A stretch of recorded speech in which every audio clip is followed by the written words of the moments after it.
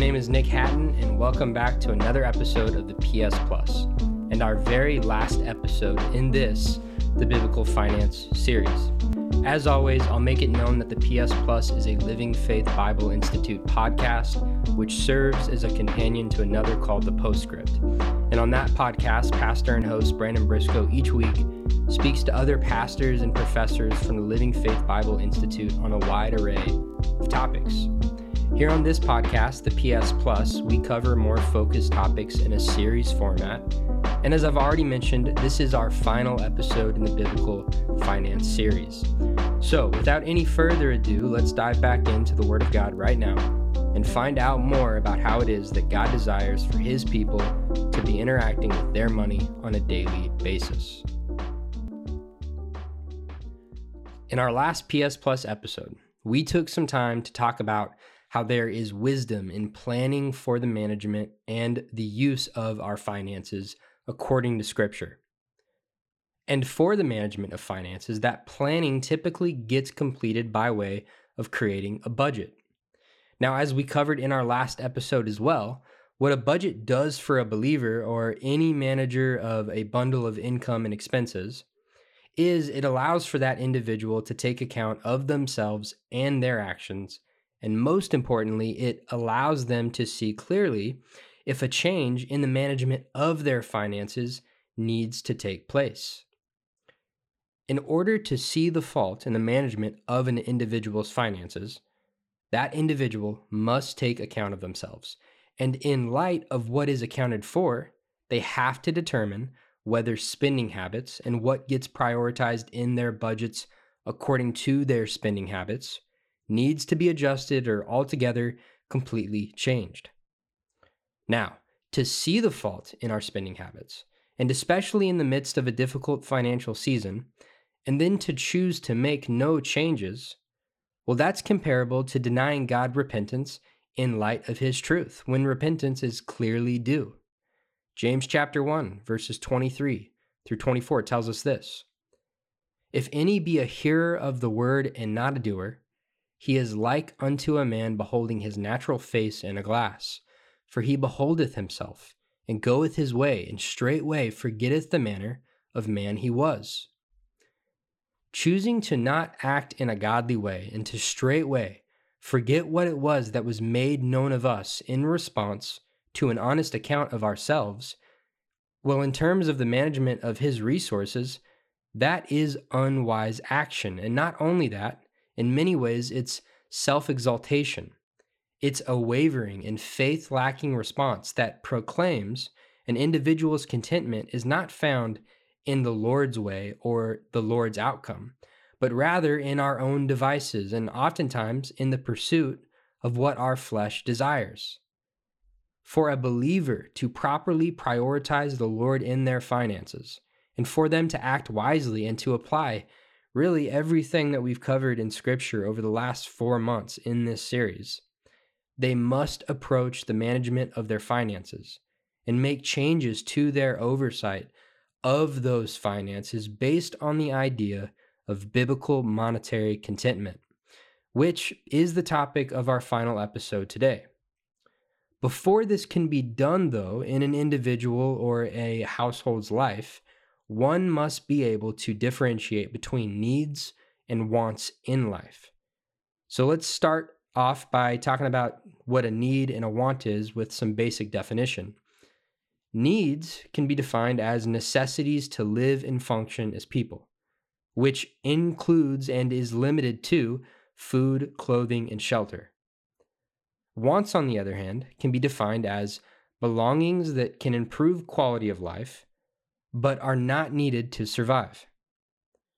Now, if you all remember, we've touched on this passage several times now throughout this PS Plus series, but we're going to read it again.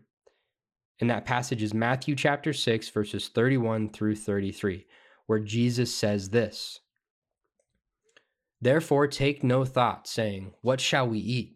Or what shall we drink? Or wherewithal shall we be clothed? For after these things do the Gentiles seek. For your heavenly Father knoweth that ye have need of all these things. But seek ye first the kingdom of God and His righteousness, and all these things shall be added unto you. So when I think about the topic of biblical finances, this is always my anchor verse because it reminds me of what God promises to provide for in the life of a believer if they choose to seek Him first in all aspects of their life.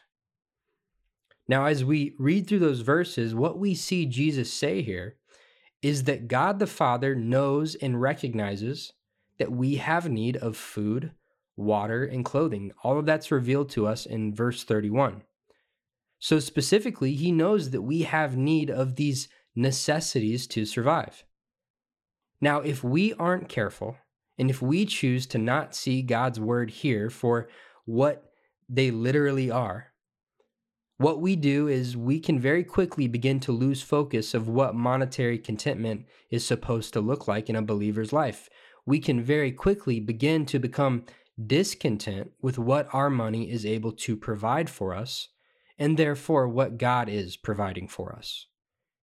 We start looking at God and saying that He has to give us our wants in addition to what we need, when that was never a part of His promise. And this is the beginning of covetousness ruling a believer. And as that begins to take place, then the filthiness of our flesh starts spilling over, and we start to think things like, well, so-and-so has that, I want it too. I deserve it more, it should be mine. God, however, strongly warns us against operating with a covetous mindset all throughout His word. Luke chapter 12, verse 15 says this, "And He said unto them, Take heed and beware of covetousness, for a man's life consisteth not in the abundance of the things which he possesseth." Hebrews 13:5 says this, "Let your conversation be without covetousness, and be content with things with such things as ye have. For He hath said, I will never leave thee, nor forsake thee." Our wants and desires and the energy that goes into them are wasted when they aren't aligned with the Lord's will. So in terms of our finances, we have to learn to be okay with having the Lord meet our needs and not our wants. We have to become content with that. This is what leads to true monetary contentment in a believer's life. And it's not a punishment from the Lord to have to live that way. If we weren't such materialistic creatures, we'd be celebrating this promise from God every single day with joy in our hearts. A promise that all our needs will be provided for if we seek the Lord wholeheartedly. What more could someone want for themselves and their families than to have all their needs taken care of? Instead, though, what we do is we fix our eyes on the blessings, the items, the products, the stuff that we can hold on to. And we take our eyes off the blesser Himself and what we've really done in that moment as we confuse and mix up our wants with our needs as followers of Christ. What we've revealed is that our want for things, driven by covetousness, is greater than our need for and reliance on the Lord. The normal or worldly idea of contentment often gets thought of as just being okay with things being the way they are. But the thing about monetary and financial contentment is that sometimes and oftentimes it means being okay with giving things up and finding contentment in the Lord that much more. We see this in the story of the rich young ruler in Luke chapter 18, verses 18 through 30, who comes to Jesus with the question. He says, "What shall I do to inherit eternal life?" And Jesus tells the guy, and I'm paraphrasing here, but he says something to the effect of, "Young man, you do everything that you are supposed to do except one thing. You value too highly your treasure on earth. Sell your belongings and give them to those who have not. And in doing this, you'll find true treasure in heaven." And the young man's response to this is to be sorrowful because he's rich and he wants to store up his stuff. That's where his contentment is found. So Jesus' response to that is he says that it's easier for a camel to go through a needle's eye than for a rich man to enter into the kingdom of God. The rich young ruler couldn't be content with giving up all the wants that he had obtained. His mindset was, this stuff that Jesus is asking me to give up is mine. Who is he to tell me that I need to give it up? Well, the answer to that question is, he is Lord. And as for the rich young ruler, what he really was he was a poor steward. He confused oversight with ownership, and it led him to a place of finding contentment not in the Lord, but rather in the abundance of his possessions. So going back to the topic of our last episode, planning and budgeting, we should ask ourselves a question. Can you and are you willing to give some of your wants up in life to create space to prioritize the Lord and His will in your finances? Now, what I'm not saying right now, and I want to be clear about this, what I'm not saying is that God expects believers to want nothing in life and to have nothing of personal enjoyment. Believers in Jesus Christ can want stuff. They can. Ecclesiastes chapter 5, verse 19 says this, "Every man also to whom God hath given riches and wealth, and hath given him power to eat thereof, and to take his portion, and to rejoice in his labor, this is the gift of God." What we read here shows us that God does give us a portion to take enjoyment in. He gives us liberty to rejoice in our labor with the fruits of it and to enjoy all the good of it. We can want stuff and we can take part in wants without conviction up until the point that we've prioritized our wants above and before the Lord. And at the point that we are seeking first the things of ourselves and our own righteousness, well, based on what we've read and what God's word says, I think it's fair to say that He's not liable at that point to make sure that our needs are met. Jesus Christ already reconciled us to the Lord, to God the Father. He already met the one true need for all of humanity. So if we choose to live for ourselves entirely after that, well, that's on us. And that's something that a believer is going to have to deal with at their judgment seat. That rich young ruler from Luke 18, he needed to be reminded, and we ourselves need to be reminded of this truth with regularity. 1 Timothy chapter 6, verses 6 through 8. Paul says this, "But godliness with contentment is great gain. For we brought nothing into this world, and it is certain that we can carry nothing out. And having food and raiment, let us be therewith content." Let us be content with our needs being met, is what we're told here. Let us be reminded that this life is but a vapor, and to live a life in pursuit of wealth and belongings, or to live a life purposefully wasting God's resources and having nothing to show for it, will direct any believer to a place of fruitlessness, a place of personal dissatisfaction. It will put a believer's future home into a place of disarray. It will become a generational sin in the life of that believer's family, their children, and their disciples. This is something that gets reproduced.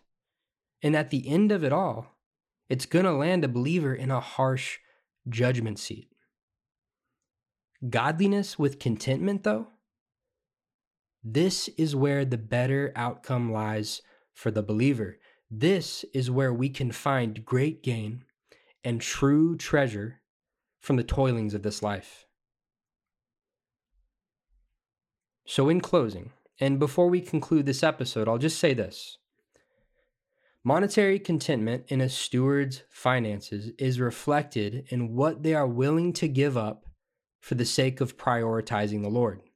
And this is something that as stewards of the one true God, we have to keep in mind in order to bring Him glory in all that we do and with all that we have in this life, including the management of our finances. So believer and listener, I encourage you to manage your finances in a biblical way. Take intentional action to honor God as you allocate your income, and give thanks in all things and in all seasons, knowing full well that God provides for his children as they prioritize him with their lives.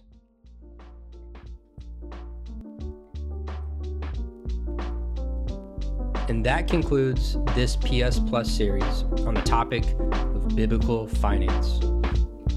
Thank you to everyone who joined us throughout the series, whether it was from beginning to end or just here and there.